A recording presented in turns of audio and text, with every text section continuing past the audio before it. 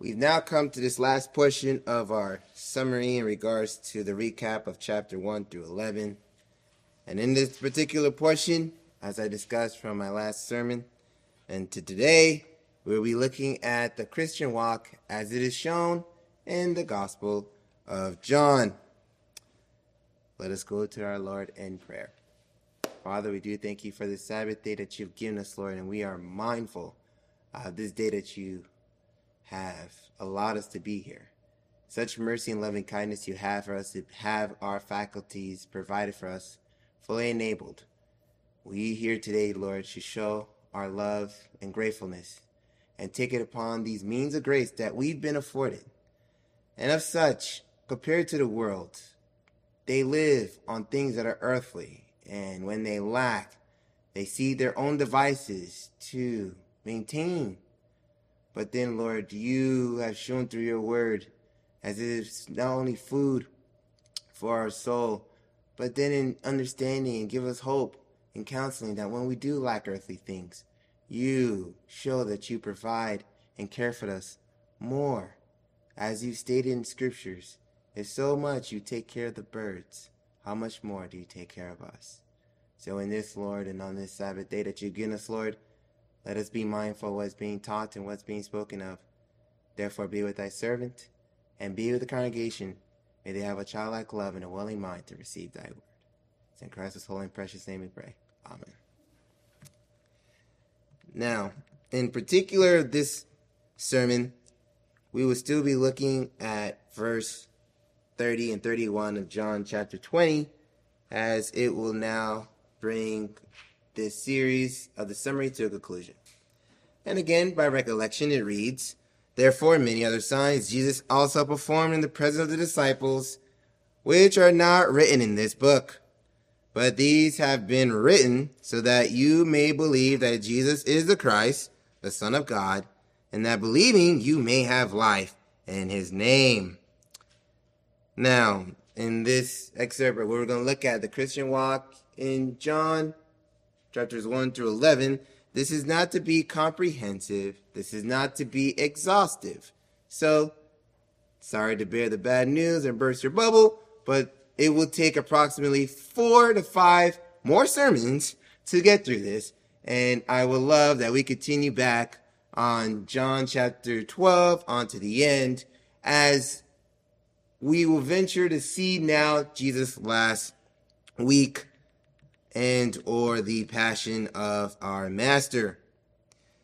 And that's how it's been titled when you look at the last chapters, in particular from chapter 12 on to chapter 21. So then to begin, I want to make an acute point, and I want to use the Messiah's words.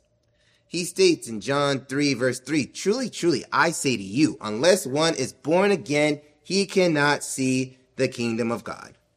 Now the evangelist, John the Apostle, is moved to notate this interaction between the Messiah and Nicodemus. And Nicodemus then answers in verse number 4 in a peculiar way. "How can a man be born again or born when he is old? He cannot enter a second time into his mother's womb and be born, now can he?"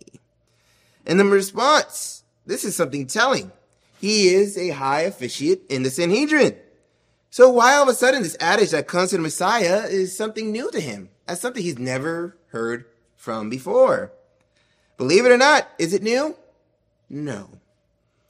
And let's take this little portion into which a reader comes to the book, and you're looking and you're trying to understand and gaze as to what is transpiring. But what you're trying to also do is make it comparable to your own time. It's only natural. So in our day and age, the Messiah has come, he's resurrected, and he's ascended to the right hand of God the Father. But in their age, however, it was the promise of his coming that they were still looking for, if not trying to anticipate.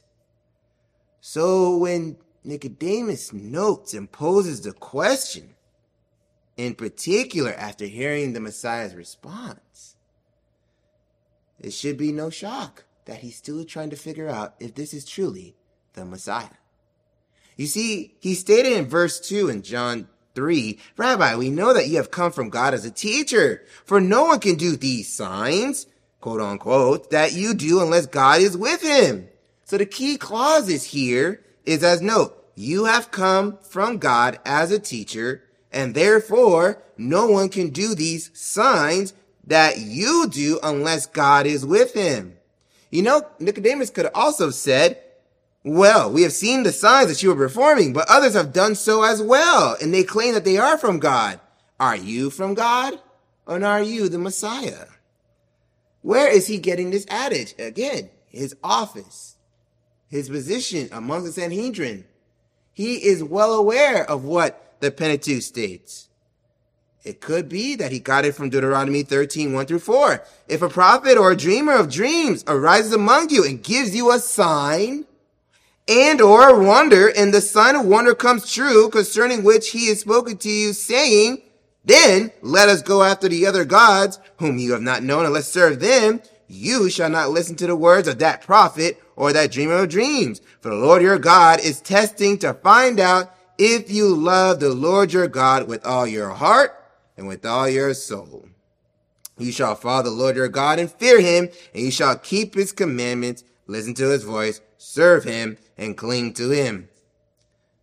But then, by what Nicodemus has posed in verse number 4, does our master answer him in the affirmative that yes, I am the Messiah? No. For he then takes and continues on to doctrine.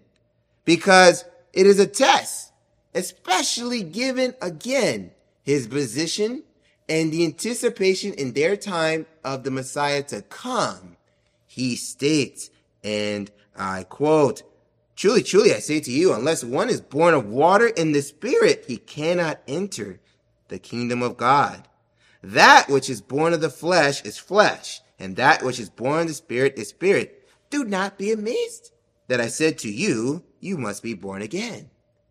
So then, our Messiah and his wise and holy counsel, where would he then pull this adage in order to draw the answer that he's looking from Nicodemus? I bring to you Ezekiel 36, 26, and 27. Why so? It states, moreover, I will give you a new heart and put a new spirit within you. And I will remove the heart of stone from your flesh and give you a heart of flesh. I will put my spirit within you, and note the following clauses, and cause you to walk in my statutes, and furthermore, you will be careful to observe my ordinances. You see, the test to which Nicodemus was to take was to truly see if he understood the adage of which Moses was speaking in Deuteronomy. So when our master speaks of being born again or born of the Spirit, it's the same analogy and adage that he's using with Ezekiel. And that should have been apparent, and it should have came to mind, especially given Nicodemus' position. Now, given that this is a sermon on the Christian walk, you will note that I will take to this particular system in this sermon. I'll go through the aspects what we're looking at in the gospel, but then I'll be looking at aspects that we look at today. Because again, we're not the ones anticipating the coming of the Messiah. We believe that he's already come, resurrected, and ascended to the right hand of God the Father. So therefore, in looking today, rather, what have we seen? We've seen people instead pit the Messiah against the Old Testament, as if he abrogated their teachings and adages. But I've surely shown you here, he's showing the harmony between the old and the new. So, in his fulfillment of this is what we lack in the church today. They will say comically that he's the fulfillment of the Old Testament, but they don't understand what is all involved in it. If one were to take to say, I love the Lord all my heart and my soul, and they want to reiterate it and sound like a parrot. Sure, we believe what is coming out of your quote-unquote mouth. But do you believe what's coming out of your quote-unquote mouth? Or do you understand what it entails? I mean, have you not heard before that, yes, I believe that Jesus has come, and so much so, they will use to the point of John 3:16 and 17. God so loved the world that he gave his only begotten son, so that whoever believes in him shall not perish but have eternal life. Some will even be a little bit more clever and continue to verse 17. For God did not send the son into the world to judge the world, but that the world might be saved through him. All of a sudden, all their actions and deeds and works in this world are justified because God has sent his son not to come and judge the world. Does this not sound familiar?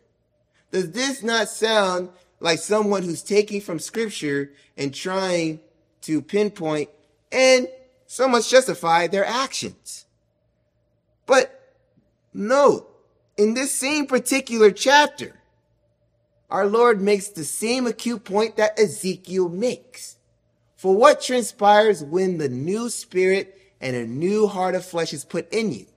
I told you by verse 27, you are to carefully observe my ordinances.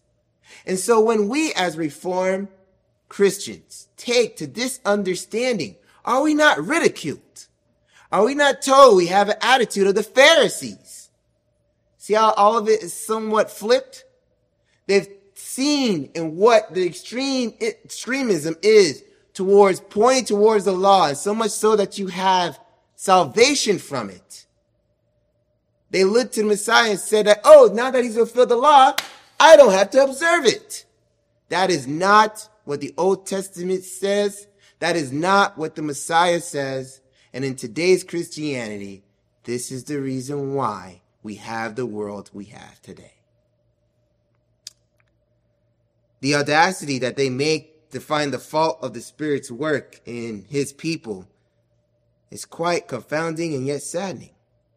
Because Christianity means a new attitude. Christianity means new obedience. And note, just take it from the words of our Lord himself, how he shows the harmony to Ezekiel. In John 3:21, but he who practices the truth comes to the light so that his deeds may be manifested as having been wrought by God. These are the words of the Messiah, not mine. As we continue down this Christian walk and understanding, at one point or another, we have been told, what do you hope for? Why do you believe what you believe? It is as if they could state, if I believe Christianity, what do I get out of it? So based on that question, you can actually pragmatically state you will be among those of the popular view around the world. According to leading research and statistics, the belief in Christianity, so I'm not looking at any denominations, the quote, when you answer this question, do you believe in God? They say yes. Makes up 31.11% of the 7.7 billion people that was accounted for on Earth. So from a mathematical standpoint, they're saying 2.4 billion people believe in God. But then, pragmatically, the individuals who then come to believe or join the latest trend do not understand Christianity is not about popularity. Why do I say that? Well, let's venture on to John 6. Was it then that our master had an audience of 5,000 individuals to witness the miracle? And even though he knew the intent of their hearts, John 2:23-25, John 6:15, John 6:26, as a merciful and loving God toward the care of his creation and his sheep, of those who is sheep amongst the fold, he sought their care. I bring you to the account in Mark, and particularly Mark 6, 33 to 34 in the same narrative of the 5 loaves and 2 fish. By verse 33, the people saw them going and recognized them, being the disciples, and ran there together on foot from all the cities and got there ahead of them. And when Jesus went ashore, he saw a large crowd, and he felt compassion for them because they were like sheep without a shepherd.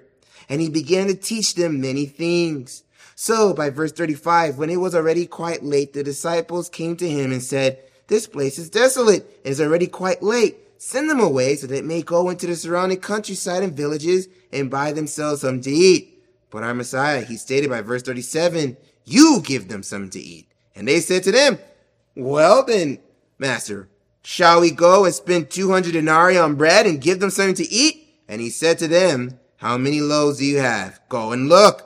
And when they found out, they said 5 and 2 fish. And he commanded them all to sit down by groups on the grass. The people there were overjoyed. They had their bellies filled now. Weren't we stated in John chapter 6 and verse 14? But what's also interesting in that same chapter, in that same verse, they use the same adage that Nicodemus used with the Messiah. Why no? And they're overjoyed. They claimed him to be truly the prophet who has come into the world. But then indignation transpired. For remember, the Messiah knew the intent of their heart.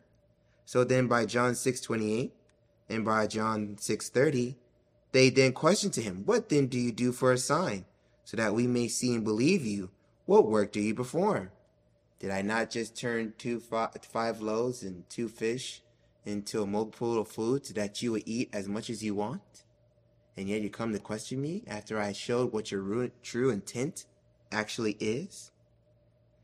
In fact, just as looking at our times, we know individuals who look towards John 3:16 and 17 to justify their actions, to say that I cannot lose my salvation even though I may behave like a heathen.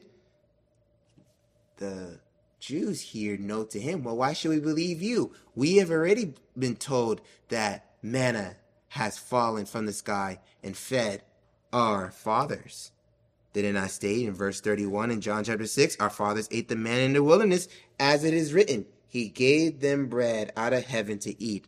But our master replied, "Well, provide verse 29, in which they speak unto him that they were to want to believe.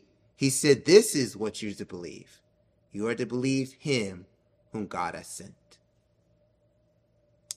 And then, in which they stated to the master to please always give us this daily bread, as if to state to him that once they've received this daily bread, they will then believe. Our master states then, in inviting them and testing them by verses 35 and 40 through 40, "I am the bread of life, and he who comes to me will not hunger, and he who believes in me will never thirst. But I said that you have seen me, and yet you do not believe. For that all that the Father gives to me will come to me, and the one who comes to me I will certainly not cast out. For I have come from heaven. I do not do my own will, but the will of him who sent me. And this is the will of him who sent me, that all that he has given me I lose nothing, but raise it up on the last day. For this is the will of my Father, that everyone who beholds the Son and believes in him will have eternal life, and I myself will raise him up on the last day." But did they believe? I mean, did they not say, "Lord, always give us this bread," by verse 34? No. They take to grumbling about him by verse 41. They take to questioning his coming by verse 42. They are filled with rage to the point that they argue by verse 52.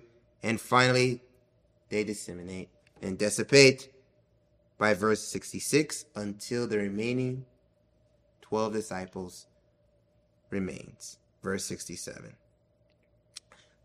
Now, looking at our time, is this not the same that we have seen?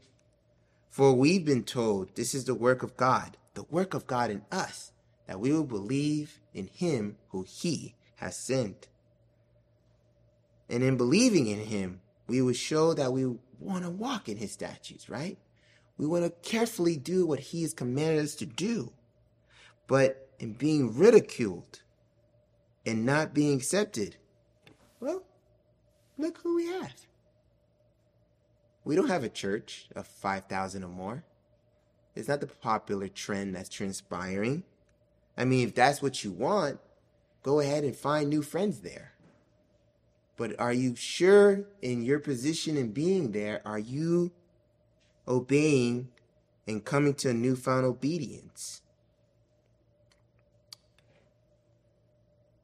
What's more interesting is behaving alike the ones who were amongst the 5,000. Those same individuals, when all of a sudden, upon being in the church, they find that these messages don't seem to fit us. They start to disseminate and dissipate. And at one point, I wouldn't be shocked if they leave the faith altogether. During our walk in the Christian faith, we are also commanded to come to joy to our Father and worship him. And it's not the location or building or time or season that is respective. It's the fact that we worship him in spirit and in truth. John 4. In particular, verse 23, which states, "But an hour is coming and now is, when the true worshipers will worship the Father in spirit and truth. For such people the Father seeks to be his worshipers. God is a spirit, and those who worship him must worship him in spirit and in truth. And in this we share the same zeal as our Master shared for his Father's house." We now venture to John 2. "For upon finding the attendants, including officers of the Sanhedrin, committing themselves to mercantile transactions in his Father's house," John 2:14 states he fulfills the scripture by taking to disrupting their businesses and onlookers. For Psalm 69 verse 9 states, "For zeal for your house has consumed me." So then by John 2:15 through 17, he drives them out of the temple. And he told them, "Take these things away and stop making my Father's house a place of business." So like Nicodemus, and like the audience of the 5,000, do they listen and believe? No. They pose the same question, the same adage in this: "What sign do you show us as authority for you doing these things?" So you would have thought, well, the zeal he showed and the love he showed for the temple, his Father's own home, the place of worship, that would have been a sign for them to believe. The disciples believed, for they remember what the Old Testament adage showed, and look, he's fulfilling it. But note their hardness of heart. Does our Lord answer them in the way they want to attend? Absolutely not. He takes again to providing doctrine. And he states by verse 19 in John 2, "Destroy this temple, and in 3 days I'll raise it up." But because they were thinking in their flesh, as the Lord warned, "If I told you earthly things that you do not believe, how will you believe if I tell you about heavenly things?" The Jews didn't speak with their flesh when they respond back in verse 20 in John chapter 2. "It took us 46 years to build this temple, and you'll raise it up in 3 days? You see, look at it now in our own time. When many come to worship, they should be readying their hearts. They should not be enthralled by how good the choir sings, not by the relics of what the building entails, not by how many seats that it can hold, not by any light show or any dance team, or even so, not being convicted because we lack tradition or practices of the Old Testament saints and or Testament saints. And I don't mind, and I'm not even going to front. It doesn't matter if you're Reformed or not. All it is just a title. All it is, you're just telling people your system of thought, your system of belief. What truly matters is that we've been afforded the means of grace.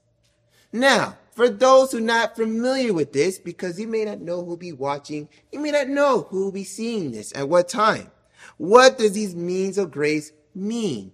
It means what we've been afforded based on the benefits of redemption. We being reformed, we take to a standard. And these standards are of the standards that were ratified in 1647 by the Westminster Assembly. And by question 88, it states, and I quote, "What are the outward and ordinary means whereby Christ communicated to us the benefits of redemption?" In layman's terms, or in today's adage, what are the means of grace we've been afforded by Christ? And note their answer. The outward and ordinary means whereby Christ communicated to us the benefits of redemptions are, note here, his ordinances. Especially the word, sacrament, and prayer. Because they all have a cause. It is effectual for his people, in this regard the elect, for salvation. So for the word, the Spirit of God makes the reading, especially the preaching of the word, an effectual means of convincing and convicting and converting sinners. It tells people who you are. He lets you know where you've come from and where you have arrived now. The harmony I'm showing you between the Old and the New Testament is shown in how Jesus is fulfilling it. That's why in the summary, I took the time to go through the Old Testament to show he never abrogated the teaching. He only fulfilled it. He did it by his word and he did it by his life.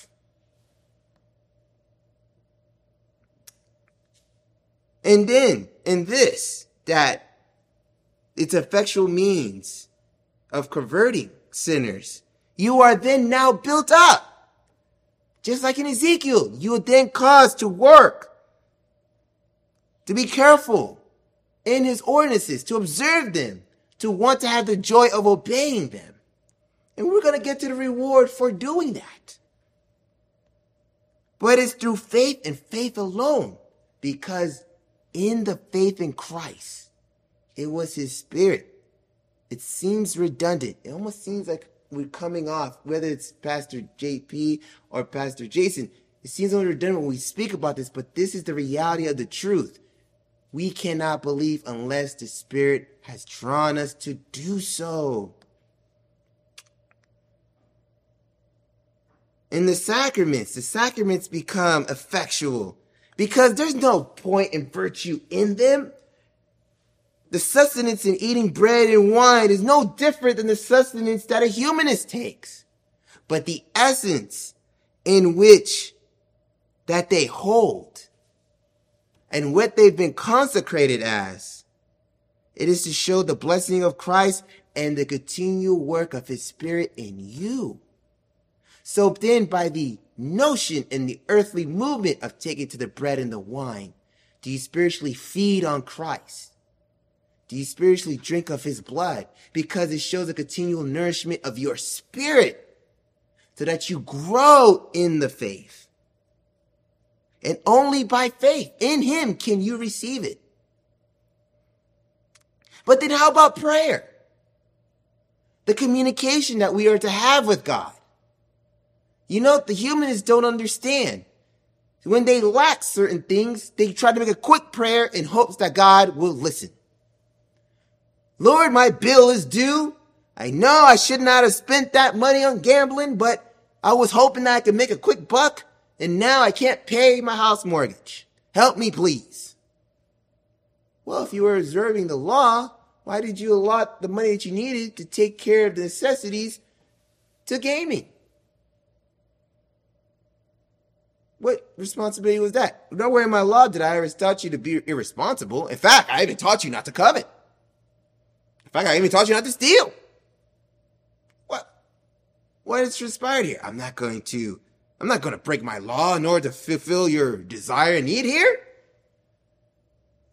But to those who offer prayers of your desires unto God, you ask for things that are agreeable to his will. And one of the things that are agreeable to his will is that you continue to obey. You continue to work and walk in his statutes, to acknowledge and confess your sin, but then also thank him for the mercies. You're able to walk. You're able to think. You're able to speak. Faculties that you've seen your own human brothers and sisters, and I mean that because we all come from Adam, some of them lack this, and you do not. And we take advantage of that. And we don't consider the mercy that he's afforded us to be able to walk, to think, to communicate.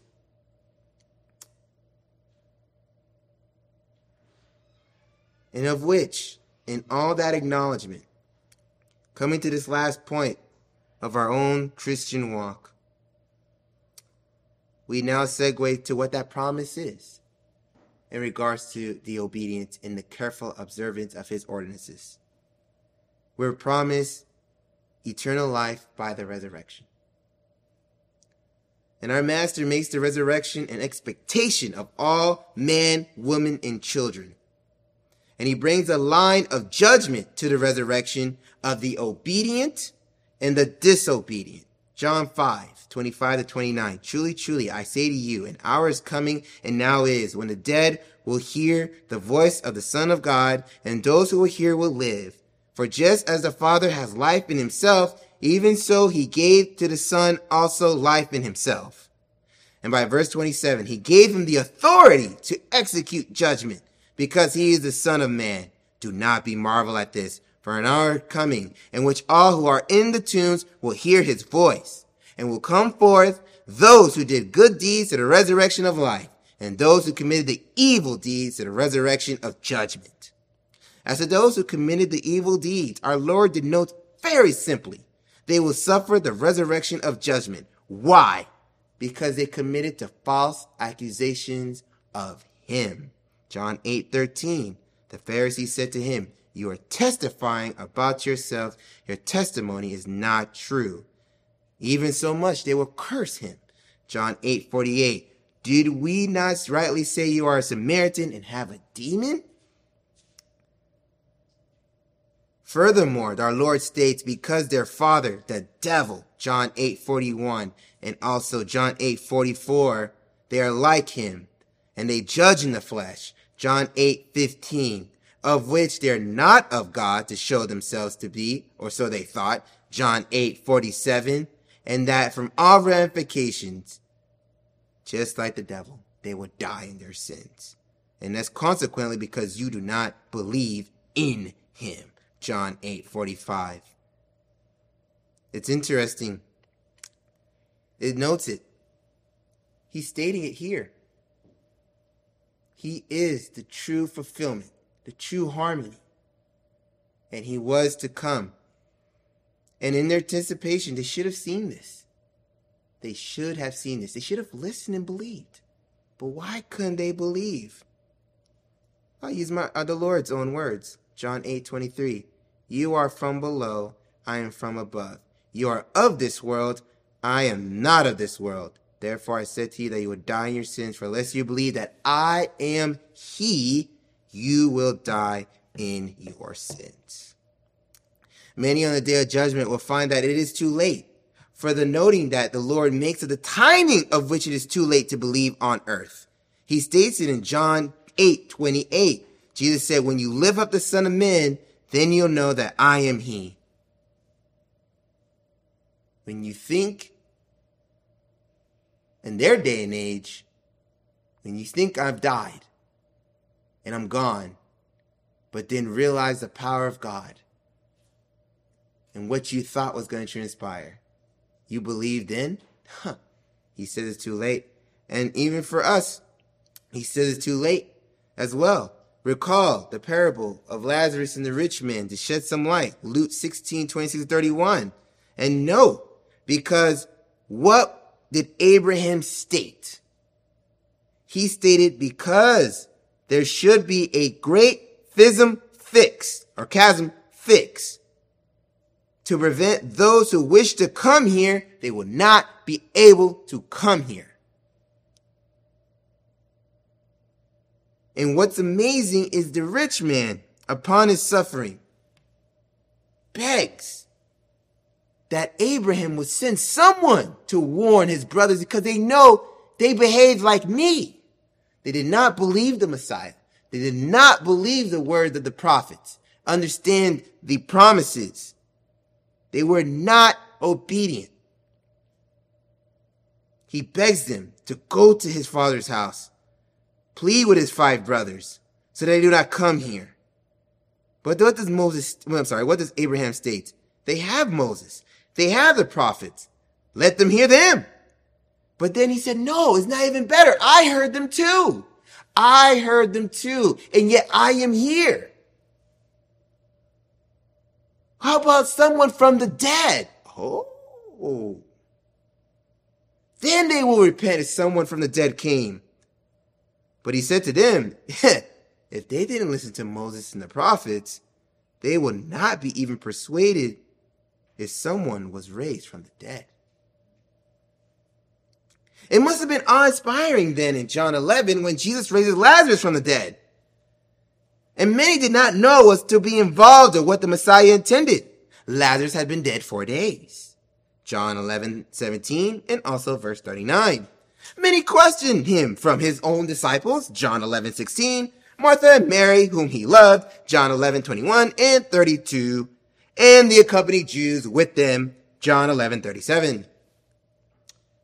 But John makes a pretty particular note in that the love that the Lord had for Martha, Mary, and Lazarus, he stayed an extra 2 days. Why? As he then told earlier to his disciples, so that you may believe, into the adage that was then before stated. We are to arrive to awaken Lazarus out of his sleep. John 11:11 and John 11:15. So upon Jesus shouting to Lazarus, come forth, we're told by many saw, believed, but then some went to see the Pharisees. To which, upon hearing the resurrection of Lazarus, you think they will rather glorify God. Note what our Messiah states in John 5:20-21. For the Lord loves the Son and shows him all the things that he himself is doing, and the Father will show him greater works than these, so that you will marvel. For just as the Father raises the dead and gives them life, even so the Son also gives life to whomever he pleases. No. Upon hearing the resurrection of Lazarus, the Pharisees sought and plot to kill him. John 11:47-53. But we note that this is the deeds of those who are disobedient. And in the beginning, I told you we were promised eternal life in the resurrection. Well, the adage here is then brought in full focus.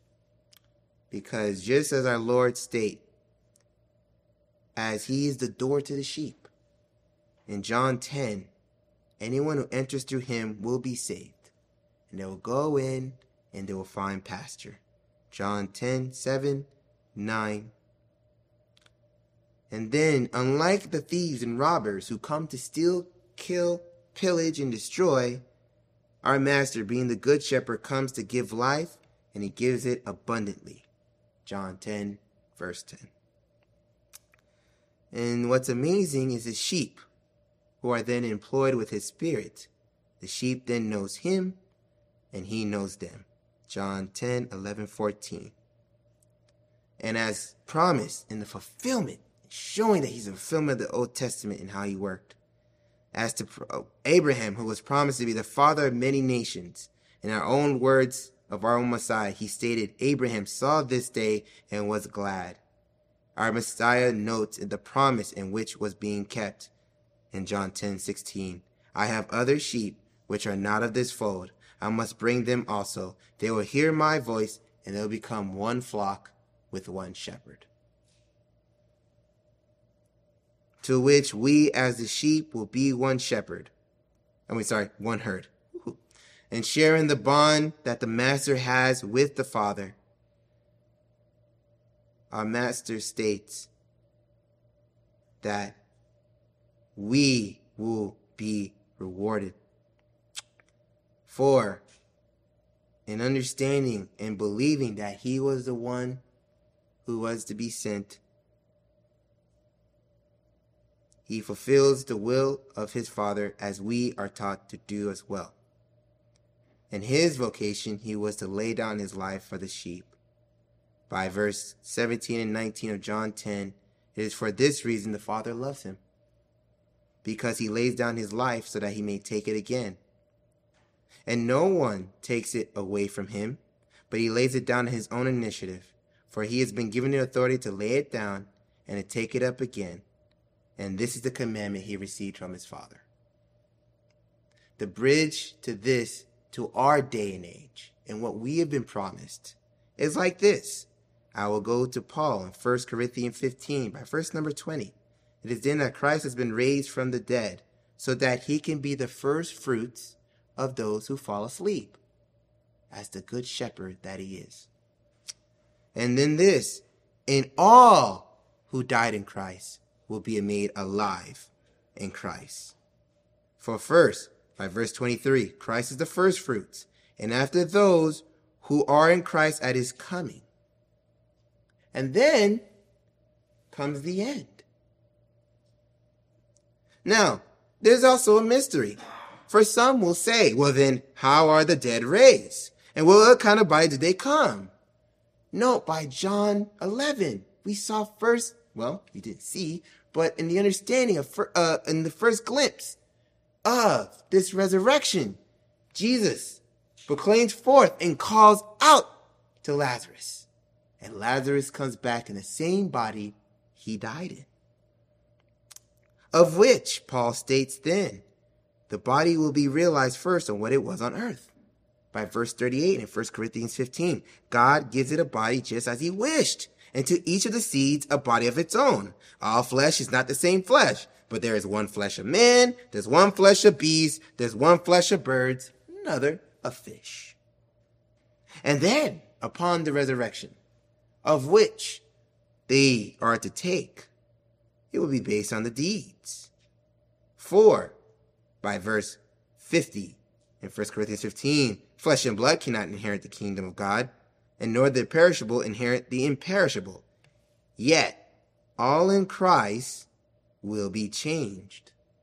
For in a moment of an eye, in a moment, or in the twinkle of an eye, the trumpet will sound, and the dead in Christ will be raised with the imperishable and be changed. By verse 53, the mortal will now put on immortality. And the last enemy which should be abolished is death. So then the ultimate goal of this Christian walk, the ultimate goal of Christ being on earth to do a work of the Father, is so that he can subject it all to him. And the Son himself will also be subjected to the one who subjected all to him, so that God may be all in all. There is no lapse in which the Lord God makes upon his people. He's not lack. He is perfect for a reason. He's able to do something we cannot do. And what amazes me so much more is everybody just wants to claim Christianity but don't want to live the life. I know Captain always came up with this adage, and this is an ode to him, but he always say the Reformed life is hard, because he heard me say it's hard. But the reason why he would say that I would say it is because I'm living the life and I'm realizing how hard it is. It's not burdensome. I just realize how hard it is to keep these statutes, to be careful in these ordinances. How many times can we walk around and realize, man, I really wish I could do that. I really wish I can do this or do that or do this or go here, go there. And then you realize, God, that won't be observing his law. And that's the work of the Spirit in you. In your Christian walk, you are moved to walk that narrow path. He didn't say the path was short. He said the path was narrow. Because it's very easy to go too far to the left or go too far to the right. But then the promise that we've been given, and this is not to go on a diatribe, because this sermon is now here closed, but the promise we have been given is pretty clear. Upon his work to preserve us, he's going to undo what was done in the garden. We will know what immortality is. And it's amazing how a lot of the humanists try to look for that fountain of youth. Try to sell whatever new that is on TV to make themselves look youthful. But Christians know what's at the end of the tunnel. We're going to put on immortality. We're going to know what it feels like not to hurt, not to cry. And in this, in all that I've said, Paul's very words is how I want to also conclude, in which he gives the encouragement. He tells them, be steadfast, be immovable, and always abounding in the work of the Lord, because in knowing this, your toil is not in vain in the Lord. With that being said, Pastor Jason will return and we will then continue to John 12 as we then look towards that portion in our Master's last coming days. Let's go to the Lord our God in prayer.